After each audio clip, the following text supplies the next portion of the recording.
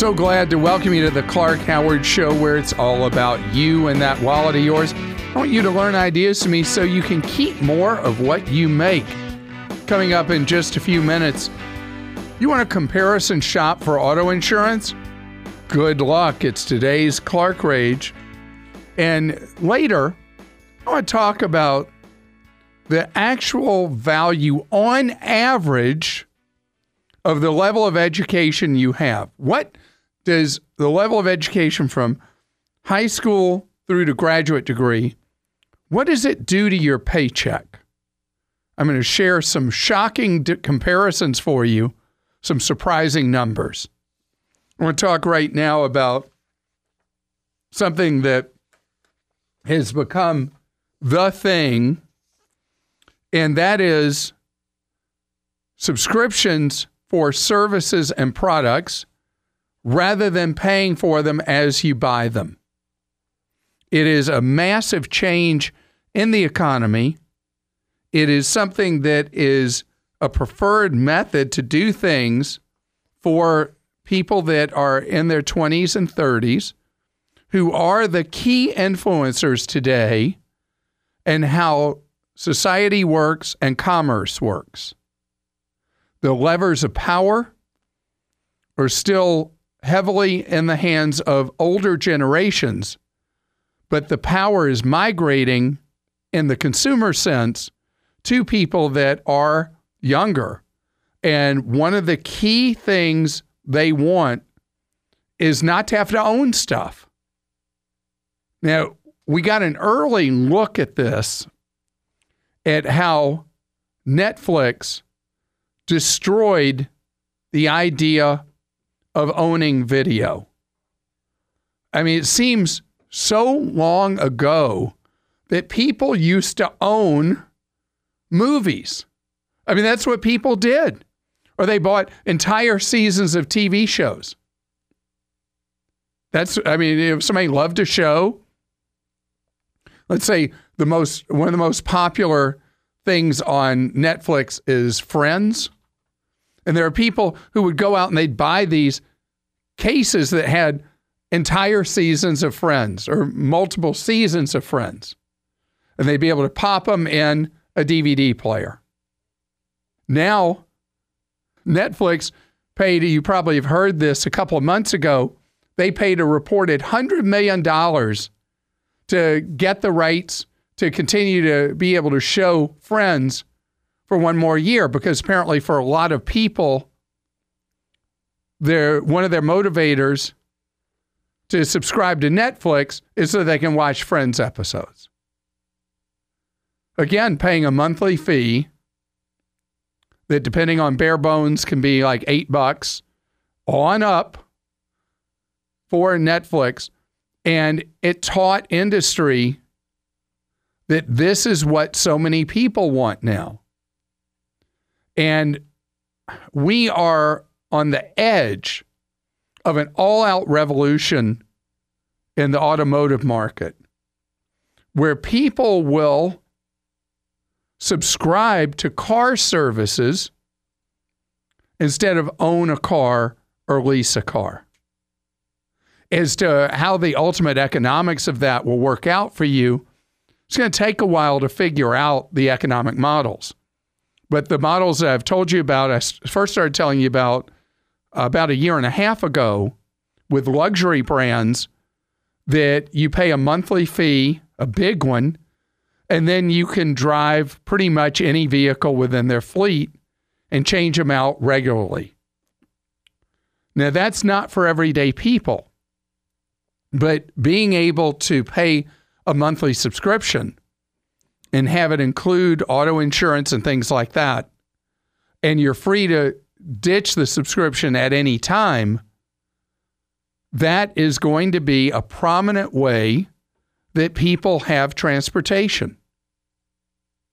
And I'm somebody who likes to own things. Like, I have my own scooter, like the Lime or Bird. Probably not the smartest thing to have my own.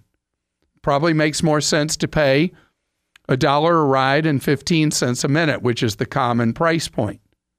but I like writing my own. I know how it performs and all that. And there are so many things that, in my mind, it's like you own it. But one thing that's becoming clearer is not just because of the unaffordability of owning your own home. There are a lot of people who prefer the relative freedom of being a renter instead of owning a property you have to take care of. So this is a major transition in our economy. As we transition and people try to figure out the right price points and all the rest, know that you as a consumer need to think through before you just click yes. It's so easy to sign up for every kind of subscription possible. Just think through, is it something you're really going to use? And is the price really right for you and your budget? Stephen is with us on the Clark Howard Show. Hi, Stephen. Hey, Clark. How you doing? Wonderful, Stephen. How can I be of service to you? I've been listening to you for quite a while now, and never really thought about retirement until about a year ago when I took your advice on saving and everything. So I cleared out my debt, and I have about $138,000 left on my mortgage. You are pretty young to have no debt at all other than mortgage debt. And what's the value of the property? Right now, its value is pretty high. It's probably about $255, $265. So you already in your early 30s, you have 50% equity in your home and no other debts. No other debt at all. You are fantastic. What I've been awesome. struggling about trying to figure out, should I try to tackle my mortgage and pay it off quickly, or should I put away more for my 401k retirement plan and just try to save as much as I can and pay my mortgage, as I've been doing it for the past 8 years, where I just pay the minimum amount. So what is your right mortgage? Now, what's your mortgage interest rate, Stephen? 4.5. 4.5. So 4.5 puts you in a territory where the question would be, can you out-earn 4.5 over time in your 401k? And the odds are really good that you could earn more in the 401k over time than what you're going to pay on your mortgage at 4.5%. So you've got a very favorable mortgage interest rate, and it is a great feeling to be mortgage debt free. But if you, with 30 years left till traditional retirement age for you, socking as much money as you can in your 401k is really a great choice. Now, I got a question for you before you ask me your next question, Stephen. Okay. Does your employer offer you a choice between a traditional 401k and a Roth 401k, or do they only offer, they do offer both? They offer both. And right now what I'm doing is I'm doing only the traditional, and I'm contributing about 16% of it. Oh, man, I love you. You are an incredible saver. So what I'd like you to do is I'd like you to put a little more pinch on your wallet and stop doing the traditional and instead do the Roth. Okay. What they're doing right now is with the traditional, they're matching 75% for the first 4%, and then 25% of the next 4%. So they match a total of 8%. I wanted to know if I should just go down to the minimum and just contribute maybe the full 8%, and then just go with the Roth and contribute as much as I can, because by June of next year, I'll be grossing almost $70,000 a year. So I'll be able to do about 20% total contribution. All right, so let's stop for a second. They will still do a match if you do the Roth 401k. That doesn't change. The match they do goes into the traditional side. but they'll still do that match for you. That will not change anything about them matching. So it's really great for you to build up two piles, a pre-tax pile and a post-tax pile of money. Because when you hit retirement, having both piles is really valuable for money management later. Okay. Now, if you do, let's say you even stay where you are at 16%, which is outstanding that you're doing that. If you do the 16 and you do it in the Roth, that means you're doing after tax. So essentially, you will have raised your contribution effectively to the 20% you were thinking of doing at some future date anyway. But I would make that change, and I would do the Roth 401k and do that as a higher priority than paying down on the mortgage. If you're able to do 16%, though, and you realize you still have surplus money and you want to accelerate paying on the mortgage, go for it. I'm really impressed with you. You've set a financial plate for yourself that is a great meal, and you're saving an enormous amount. You have minimal debt, and you have great freedom in front of you because of those choices you've made. And I'm going to mess up your name. Is it Ryan? No, it's Ryan. Ryan. Oh, it's just a misspell on the computer. I'm sorry, Ryan. Come on, Kim. I got to tell you, I'm looking at Rayn for your name. Oh, no, it's Ryan. How you doing, Clark? How are you? Hey, I'm good. It's a pleasure to talk with you. I've been with you about 15 years, so you're like my hero. Well, you were kind. Thank you. Oh, I got two quick, easy questions for you. Ready. All right. The first question, so because I am Clark Smart and kind of cheap, I need some new checks for my personal checking account. And my credit union wants to charge me $21 for 100 checks. And that doesn't sound very much like a co-op owned by its members. 21 bucks? I didn't think that was a good deal. So I know in the past you've talked about where to find checks. And if you could be so kind to let me know what you suggest, that'd be great. Okay, so first thing, Sunday newspapers. You still have a Sunday newspaper anywhere near you? I do. All right, so in the Sunday newspaper, they will have, you'll see coupons for getting checks cheap first time.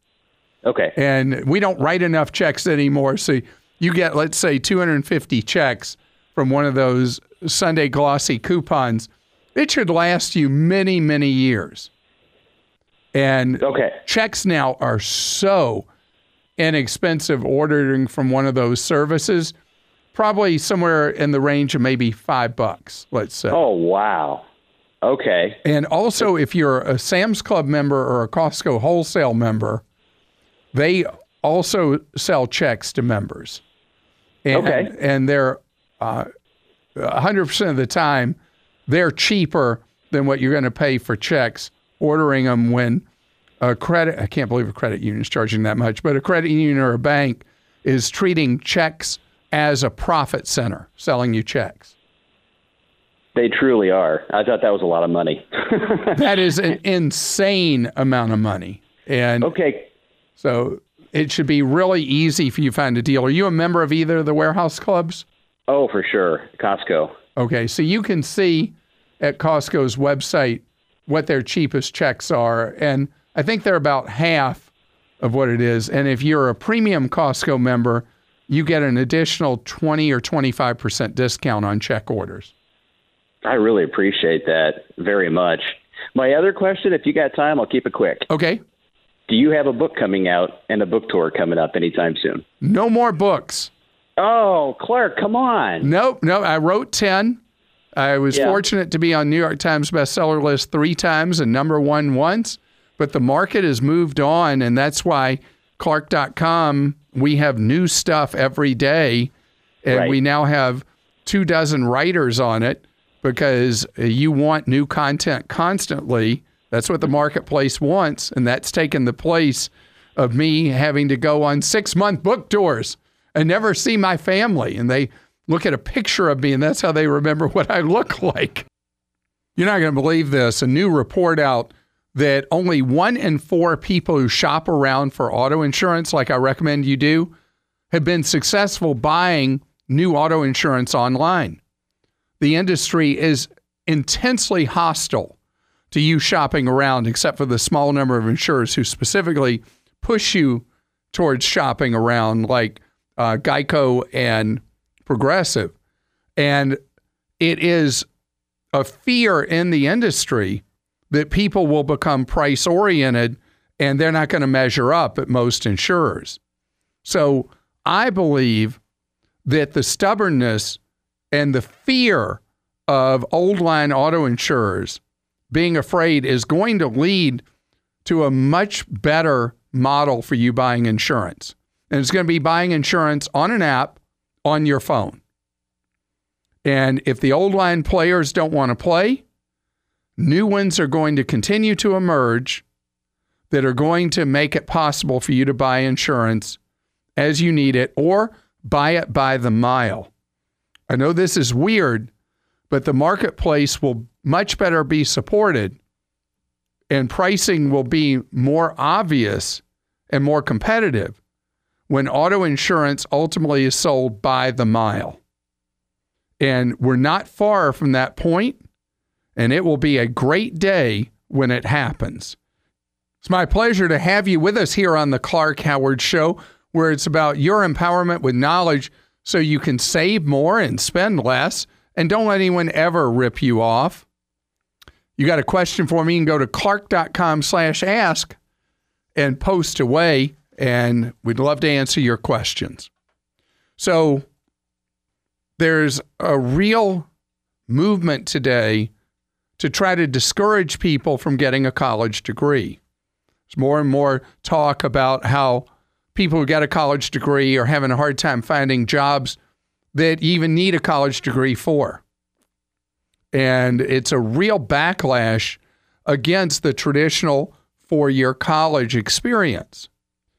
And I want to tell you there's more nuance to this than this react going on. First, I want to share with you new data from the U.S. Census, and it shows that the earning power you have per year for everybody who has college degree, high school degree, whatever. This is average, so don't compare yourself to this. This is showing the relative earnings of people based on education. So let's start with somebody who gets a advanced degree, a master's or some other form of graduate degree. They average $95,000 per year according to the census. The average person with a college degree averages a whisker under $70,000. The average person who has some college, which, a lot of people go to college, don't finish. They go for a year or two maybe, and then life happens and they're not going to college anymore. Listen to the difference. So if the average person who's got the 4-year degree earns almost 70, the average person who just has some college earns 40. A massive credential gap. And it's in the Life's Not Fair department. There's a lot of people who've had some college, have learned really great stuff, and their earning power should not be crushed that much, but that's what the marketplace says. How about if you have a high school diploma? A little more than $35,000 a year. So the big gap, there's some gap between high school and some college, but the big gap is between some college and getting the degree. And that is a giant difference. It is another leap from the college degree to graduate school, but the biggest one by far is some college versus a college degree. So where does all this lead me to? Not everybody is college material. It's not your thing. It may not be of interest to you. But virtually everybody will benefit from getting a skill, from getting a trade. And there are jobs that pay very well when you have that skill or trade. But there's a new factor. It's not really new, but it's one that people are not grabbing hold of. And that is, historically in America, different than a lot of people in Western Europe. We have really had a fixation that you gain your education from your late teens to your mid-20s, and then you're done with education. But education today, because of the changes in the workplace, the changes in jobs, education and training need to be looked at as a long-term, lifelong pursuit. And dropping out of college in particular should not be the terminus of it.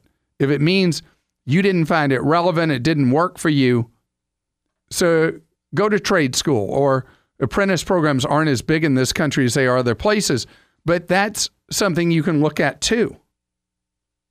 And money's not everything. I know a lot of people who in middle age got a particular skill when they were young, specifically because it paid well. But they're miserable. Do what you love. Do what you love. It's what educators refer to as the intersection, where you do what you love, but you also look for where doing what you love can also generate a paycheck. It can do it a lot more than you realize. It's not as obvious as, oh, I'm studying to be an electrical engineer, or I'm studying to be this, that, or the other. But there are many possibilities when you do pursue what you love. Denise is with us on the Clark Howard Show. Hi, Denise. Hello. How are you, sir? I'm doing great, thank you. How can I serve you? Well, you were just speaking to the choir about the education. I spent 15 years getting my education, one class at a time, while I homeschooled my kids off and on. But how are they doing? Oh, they're doing great. Yeah, my youngest son is in his last 2 years of high school now. Great. Okay, I've got a little more to run with my youngest. He's a seventh grader. Oh, good luck to you. Thank you. Yeah, so I managed to graduate with my bachelor's degree and then with my master's, one class at a time, and landed a good, stable job with the Air Force. And as I started earning a living wage, I went to my local credit union. They have basically a retirement finance counselor there. And I asked them for advice on how I should start preparing for retirement because I'm starting so late in the game. And I was a little disappointed because his advice was essentially just save as much as you can. That's all I can tell you. And I thought, no, there's got to be something more that I could do because I don't really have the time on my side to do the compounding interest. And so I have a real estate license on the side.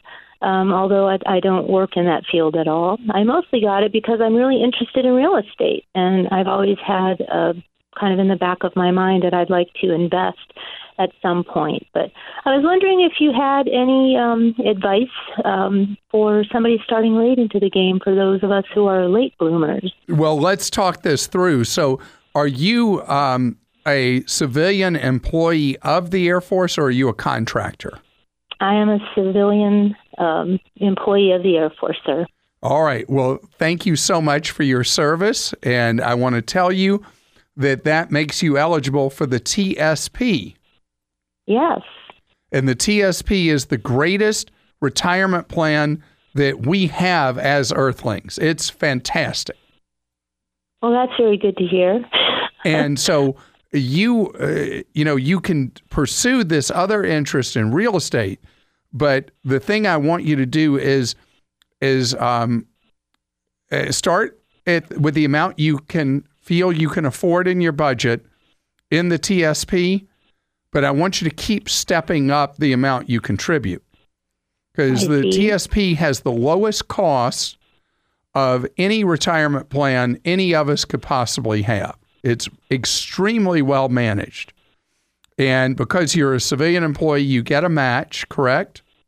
Correct. Up to 3% we get dollar for dollar, and then the next 2% is 50 cents on the dollar. Yeah, but doing 5%, which would pick up all the match money, that's not going to be enough for you. How much are you putting in at this point as a percent? At this point, I'm doing 5% because I'm paying off all of my consumer debt. I figure I can't get a better return than not paying 19% on credit cards. So true to a point, but I would like you to, I'm going to ask you to do a stretch, okay? Okay. I'd like you every 6 months to step up the amount you're contributing to TSP 1%. Oh, sure. Because we don't notice it in little increments like that, and you can stay on your path to pay down on the credit card debt. That makes sense. In addition, on the credit card debt, you said you're a credit union member. Yes. Do they offer a balance transfer that would get you a lower interest rate on that debt? Actually, I already did that, and Okay. I've almost paid off that credit card. Oh, great. Yeah, so I only have about $3,000 left. I started at about $42,000. Good job. Yeah, thanks. Yeah, it feels pretty good. I sense the shackles falling off now. Wonderful. So in that TSP, as soon as you finish paying off that debt, step it up more than just 1% or 2%. Because what you need starting later, you do have to devote more of your paycheck to building money as a war chest for retirement than someone who started younger. And so just keep on going till you get to the maximum eventually that you can contribute to the TSP each year, and go into the life cycle fund that's appropriate for your age. I'm already in that one. I'm actually already in that one. That's the right thing for you to do. So that's the most important thing. If in addition to that, if you have the energy and the time and you want to pursue doing real estate on the side, go for it. They work, I mean, it's different kinds of ways of creating more wealth over time or more income in the current time. But the TSP is where I want your efforts really concentrated. And congratulations to you for what you did raising all these kids, homeschooling them, and getting all that education for yourself. You should be really proud of what you've done. Millard is with us on the Clark Howard Show. Hi, Millard. How are you? Hey, Millard. Hey, Clark. It's great to talk to you finally. Great to have you here. Millard, I understand you're aggravated with how I praise credit unions all the time. Is that accurate? Well, kind of. I've heard you go on rants about the evil mega banks. The giant monster mega banks. Exactly. And I couldn't agree more. I'm proud to say that I'm with a small locally owned bank with less than a dozen branches, and very, very happy. They've been great to me. But here in my community, which is a metropolitan area of nearly 1 million people, we're dominated by a mega credit union, and it's very, very hard to get away from them. The smaller credit unions are farming off some of their services to the large credit union so that we get caught in the same loop of no customer service that the big banks have been offering for years. You are bringing up a very valid point. Credit unions are going through kind of an awkward adolescence right now, and it's for a specific reason.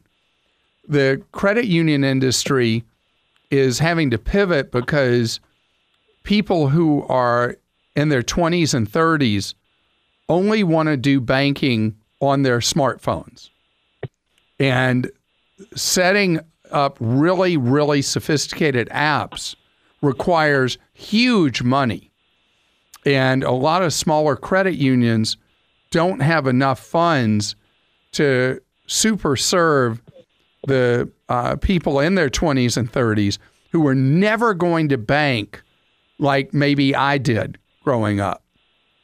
And so the credit unions are having to bulk up. And as they become larger, or as they go into these cooperative efforts with other credit unions, they become more bureaucratic and not as personal as the experience people have been used to. Well, the problem that I had with the large credit union was that I left them because of problems servicing my mortgage. And I refinanced at a much better rate a couple of years ago to my local credit union, only to find out that my local credit union was outsourcing all of the service for the mortgage loans to the mega credit union. So when you talk about a mega credit union, there's only one ginormo credit union in the country. That's another Clark term. And that is Navy Federal. But even Navy Federal is like 1/25th the size of one of the giant monster mega banks. So I support that you are letting your feet walk to where you are happy and where you're getting the best service. And that's a great decision on your part. And, credit unions, the way they're structured, are going to be generally a better choice than a bank. But credit unions are not a monolith. There can be good ones, bad ones, and in between, just like there are with banks. This episode is brought to you by Progressive Insurance. Hey, listeners, whether you love true crime or comedies, celebrity interviews, news, or even motivational speakers, you call the shots on what's in your podcast queue, right? And guess what? Now you can call the shots on your auto insurance, too. Enter the Name Your Price tool from Progressive. The Name Your Price tool puts you in charge of your auto insurance by working just the way it sounds. You tell Progressive how much you want to pay for car insurance. Then they'll show you a variety of coverages that fit within your budget, giving you options. Now, that's something you'll want to press play on. It's easy to start a quote, and you'll be able to choose the best option for you fast. It's just one of the many ways you can save with Progressive Insurance. Quote today at Progressive.com to try the Name Your Price tool for yourself and join over 28 million drivers who trust Progressive. Progressive Casualty Insurance Company and Affiliates. Price and coverage match limited by state law. Mike is with us on the Clark Howard Show. And Mike, I understand that you are a proud member of Team Clark and that you're going to protect your fellow listeners from some form of scam. Is that right? Yes, we have got phone calls at our home, and I've got them on my cell phone and everything else from these places wanting to fix your computer. Oh. And I mean, they call 8:30 in the morning, and it's like, oh, we want to repair your computer or this or that, and every time you call them, and I don't know what they want to do. My dad and I just hang up on them or tell them we don't have a computer. But I got a phone call one time on my laptop, and this thing is just almost new out of the box. And he said, you put Microsoft Office on there, and he said, there's something wrong with the server, and it can cause the thing to crash, and this, that, and the other. And, of course, they want to charge money. Oh, no, it's much worse than them charging money, let me tell you. Well, they want to charge money to fix this thing, you know. And it's like, well, there's nothing wrong with it, and if I have any problems, I'll call Apple, you know. It's just, but you get some of these older people or something, and they'll fall for that stuff. Oh, no, not just older people. This scam has been so popular, Mike. Popular. Let me put it a different way. It's been very successful at stealing people's money, but even worse, locking down their computers, and then you have to pay what's known as ransomware to get your own computer back working. Yeah. Well, that's what this one guy said on the internet. He said my computer's now a paperweight. You know, he said it's just ridiculous. So let me say something about this just for your fellow listener. What they do is they actually convince you that they're going to fix the computer, and they ask you for certain information that allows them to seize control of your computer remotely. And that's when they predicted the future, because then they make your computer a paperweight and put deadly viruses on it. Don't engage any of these people in conversation. Do just what you've been doing. Hang up the phone and avoid the crooks. This is the Clark Howard Show. Thanks for joining us today. The Clark Howard Show is produced by Kim Drobes, Joel Larsgaard, Deborah Reese, and Jim Ayers. And remember, 24 hours a day, we're there to serve you at Clark.com and ClarkDeals.com.